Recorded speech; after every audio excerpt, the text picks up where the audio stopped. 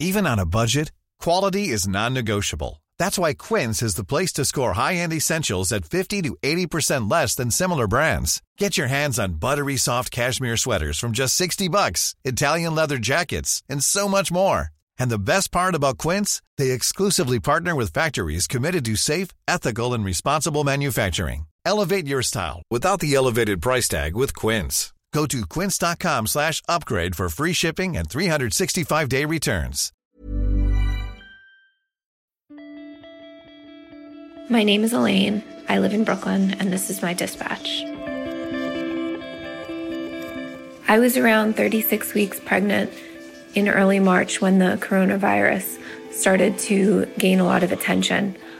Like every other pregnant woman, I was extremely nervous about, getting sick, my family getting sick, possibly getting the baby sick. And as time began to go on, I also became really nervous about the prospect of not having my husband with me for the birth of our child. On the evening of Saturday, March 21st, I found out that, in fact, the hospital that I was going to deliver at had adopted that policy, and support partners and birth partners would not be allowed in labor and delivery or in the postpartum units. Early Monday morning on March 23rd, around 2:30 a.m., I woke up and saw that my water had broke. And I labored at home for as long as I could so that I could be with my husband. And then my contractions, were getting pretty close together, so we knew we had to go to the hospital. So we got to the hospital at 6:30, and in the hospital lobby, there's obviously security, and we were saying, please let us up. Please, we're not sick. Please let us up. They said no. They said the ban is in effect, and I was given a mask. And another woman had arrived for a scheduled C-section at that time, and, she was crying and I was crying. And basically, we were separated from our husbands. I just had to say goodbye. At this point, my contractions were really, really quite intense. So the only way I could get through them when they came on me was to be on all fours. And so I was trying to give my information, like, what is my social security number and what is my husband's social security number?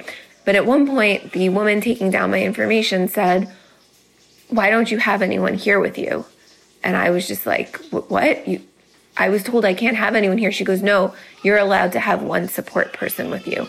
And so I just started kind of yelling and saying, well, you have to call my husband, you have to call my husband, you have to call my husband. And some of the triage nurses came in and they said, no, the ruling has changed. The ban is in place now. And so I guess it was so new that not even all of the staff knew about it. The 2 seconds, I guess, when she had said it, I thought that maybe there was a chance. Maybe the woman downstairs was wrong and maybe my husband was going to come, but that wasn't the case. It was pretty lonely. The hospital did not provide a way for me to communicate with my husband, but the providers made sure that I had one. They taped my phone to the side of the bed so that I could FaceTime with him so that he could feel like he was part of the experience. When the baby was born, he was placed on my chest and he was crying. Initially, we didn't know the gender, and I asked the providers to tell me, and they told us it was a boy. What is it? A boy!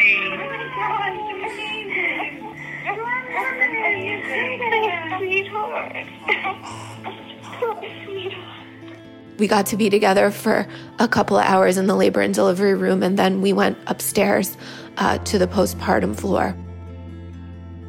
Being on that floor was pretty isolating. There's not a lot of people coming in and out as you normally would have. And I didn't go to sleep at all that night because I was afraid that something would happen to the baby while I was sleeping and that I wouldn't be able to help him and that no one would know that something had happened. I just wanted to go home so that my husband could meet his son.